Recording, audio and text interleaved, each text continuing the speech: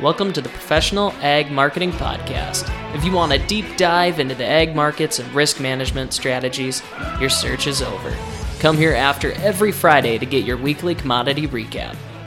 Trading commodity futures and options involves substantial risk of loss and is not suitable for all investors. This is your host, Mike Miner. Let's get started.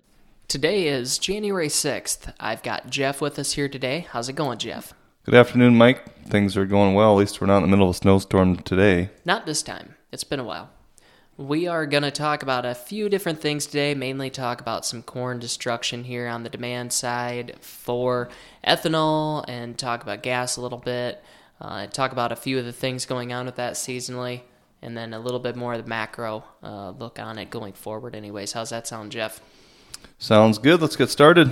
All right. Well, when we look at the markets here this week, a little bit of up, down, all the way around for most of these commodities here. Started off the week a little bit rough after the long holiday weekend on these grain markets. Corn ended the week up a penny here, $6.54.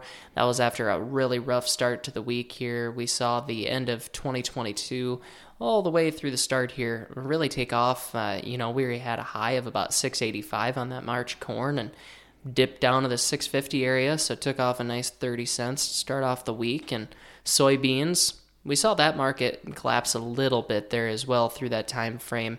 Kind of had a high of like $15.29 on that March and pulled all the way back down to like $14.65 and really closed the week out on a strong note, up 22 on the beans, up a penny on the corn. A little bit of Argentina dryness there helped us out. Found some key support areas that held on the grains, so little choppy waters here ahead of next Thursday's WASDE report, Jeff. I know we hit on this about every week, Mike, but what's your current thoughts week over week on South American weather? I've been waiting for that thing to kind of run its course last couple of weeks now. Is that getting to be old news, or we still got a few weeks of weather to trade down there? We've got a few weeks of weather to trade there. Argentina, 82% planted on the soybean crop, a little bit behind normal there, but they are just wrapping up planting. So we've got a little bit left to trade weather over there, and they've started behind the 8 ball, so it's going to be tough for them to fully catch up and get okay. And Brazil looks great. There's no major changes on Brazil here going into next week's report, but I could see the USDA trying to adjust that Argentina number lower finally. These soybean meal markets really been driving that complex some this week, and surprising me once again. We're actually going to close on our high, like March putting in a new high on meal up over $12 today. No question that's been dragging the beans a little higher this week as well. Definitely. It's hard to break this soybean market too much here when meal's doing what it's doing, and I think that helped today too. How about on the livestock side? What do you see out of that, Jeff, this week? It was kind of a bloodbath all the way through on that one, wasn't it? It was a really tough week, and as I look back on it and reflect a little bit, I don't think there's anything that really ties the two together. The two markets, being hogs and cattle, I guess is what I'm talking about. They have a few different fundamentals going on. On the pig side, just a lot of shaky ground over there. We lost all that kill right before Christmas. We didn't quite get the numbers back on the slaughter side this week as we were hoping. We got some weather interference there again. So there's the market, I think, is pretty concerned about, okay, are we going to run into some troubles getting these backed up pigs through the system or not? But good news on that front. We are hearing a few packers looking for some pigs starting kind of out east, Indiana, Illinois type stuff. So we're looking to see if that'll bleed into the western corn belt here. And hopefully we are getting those cleaned up a little bit quicker than what we thought. I would say the biggest issue on the pigs, who, by the way, did end up on their lows here, especially on the front end, really across the board. But we broke through the lows of last week, started this rally.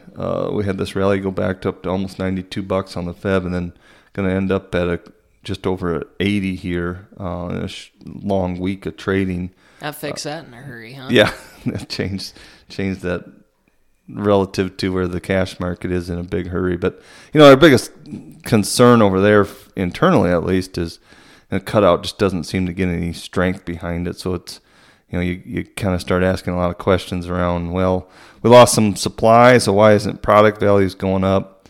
I'm one to say that this demand picture is, you need more than a week or two is worth of data before you make any big picture observations there. But the futures doesn't work like that. In the futures, they're not going to wait 2 weeks and then make their move. Huh?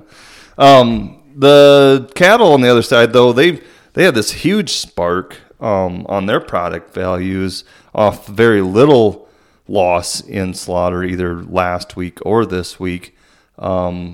So that is very impressive. That's because every cattle feeder's waiting for like $3 higher than what they've been able to get, right? So they're just not selling them. I think the weather, even though we didn't lose shackle, yes, I think gives the feeders a little bit more patience for sure. And I think in the back of their mind, the packers saying we better bid up on some of these cattle too, because they're going to be a little tougher to peel out of the yards, so to speak. But on the product side there too, it just we've seen this big move higher, so it gives the packers a little bit more confidence to pay up a little bit, and that must be a signal on the demand side there. Just really good clearance through the holidays, the way it looks to me. I wouldn't be surprised at all if we've seen that fall back on its nose pretty hard in the next week or two, and see these box beef values come back down to earth a little bit. Kind of got two different little demand stories going on there, both of them pretty short term. That's some of the stuff we'll be looking at, in the next week or two on this livestock thing. And hopefully these hogs can find themselves some footing here. I really think they will. I mean, you got February trading lowest price, lower than in December, for an example. And December went off at 82 and some just under 82, and we're at just over 80 on the Feb. I can't imagine things got to be that ugly here going forward, Mike. Makes sense. Well, let's get into some fun stuff here on the ethanol side of things. We've talked a lot about demand destruction in these grains here real recently, and it makes sense, right? When you've got high corn prices here, they're going to try to fix high corn prices by destroying some demand, and it's kind of the right time of the year to start talking about some of this, and we really saw it this past week. I mean, the poor weather didn't just impact the harvest on the livestock side of things. We did see it majorly in the ethanol production industry as well, and when we start going over some of the numbers, this week's, I say, was the biggest shock and awe. We saw a 19.5% lower week than the week last year for production on ethanol, down about 16% from the 5-year average for last week. The 4-week average on ethanol production, that decreased 5.6%. So the production really pulled back here, Jeff. And when I look at corn used for ethanol at only 84 million bushels, to put things into perspective, to hit the USDA's number that they're expecting, we need 102 million bushels of corn every week to get ground to hit their forecasted 5.275 billion bushels of corn. That probably hits the low water mark for last year, or did we have a week back last winter? So they ran into some similar issues. September we had an 85 week. Oh, right, as we switched from old crop to new crop, didn't we? Yep, we did have that one. Otherwise, this drop in production that we've seen over the past 2 weeks, when we started to look at it, I mean, we plunged 18% in the last 2 weeks from December 30th to this first week of January here.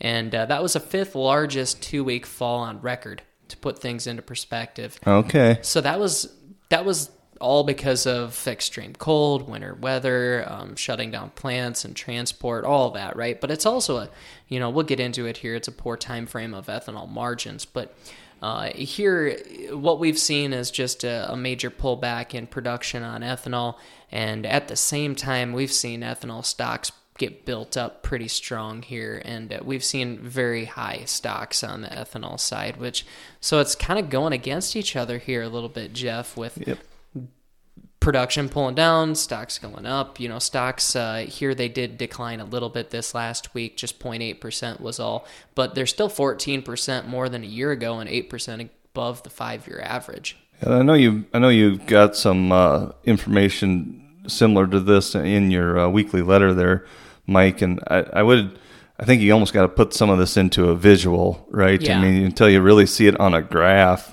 These are big moves. These are very unusual moves. Some of that obviously is some extreme circumstances with some of the weather and logistics that we're going through today. But big picture, things look a little tough as well, don't they? Yeah, so if you break it down, short term, makes sense. We have the poor weather, transport, all that stuff.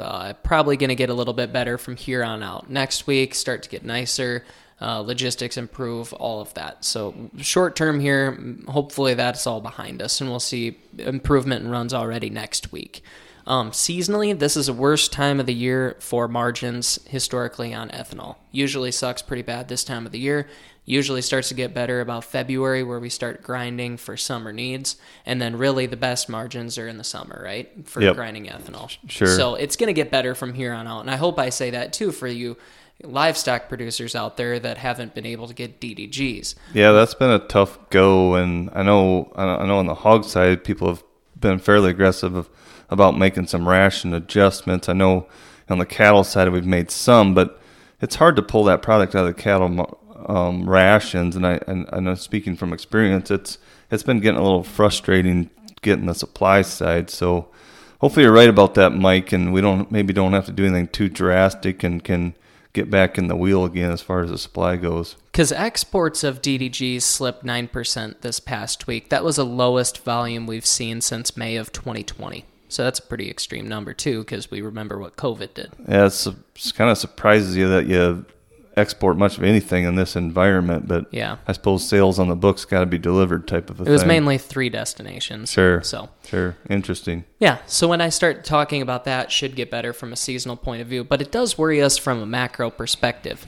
If you go back and you look at times where we've had $7 cash corn and above, historically, like 2011 to 12, through that time frame, it was typical for us to have plus $100 crude oil that entire time. Now, this is happening right now where we've got gas prices dropping pretty dramatically, too. We're actually below last year's gas levels at this point for price. And when we start to see gas levels pushing lower, like the price of E85, for example, at a local gas station here is only $1.89. So we're starting to have some really low prices here on gas, and yet we're paying $7 corn. Really, in the macro sense of things, this doesn't work too hot longer term. We need above $100 crude oil to really make this work too well in the longer term. And it makes no surprise ethanol margins haven't been fantastic for quite a while now. So $75 crude and $7 corn. Not quite enough. It doesn't walk hand in hand. I can definitely see your point. And that's interesting because as you thought about demand destruction on corn, all summer when we were at 85 going to 100 and back to 90 to 85 again, then you can make the argument, well, exports has got to do all your rationing. But this ethanol thing with $75 crude, that kind of jumps out at you, don't it? Yeah, and gasoline demand's been a big problem here overall. I mean, demand for gas is 8.1% less than a year ago, 9% below the 5-year average. So it's definitely a demand problem when we start talking about gas here.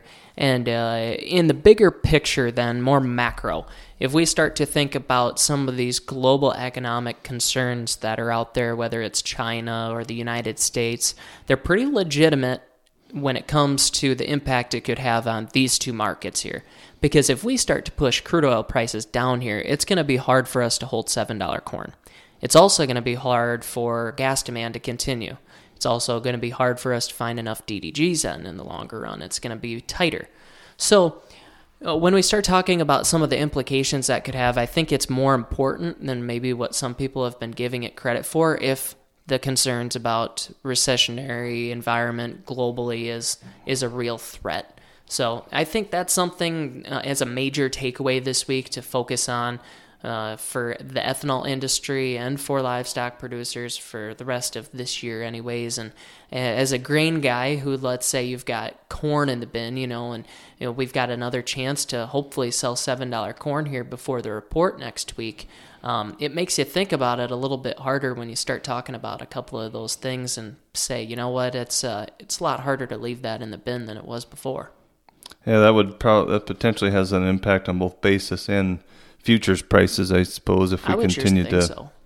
So watch the crude oil market. That should be a leading indicator in your mind as far as margins and especially you can look out at right now. There's no carry to speak of into the crude market, but if you start to see some higher prices out on the horizon, maybe this trend would start to change a bit as far as expectations on ethanol margins. Definitely. Any final thoughts for our listeners this week, Jeff? No, I don't think so. I guess the only thing I was going to quick bring up, as far as expectations for the report next week, Mike, we've got, potential changes in total yield on both corn and soybeans.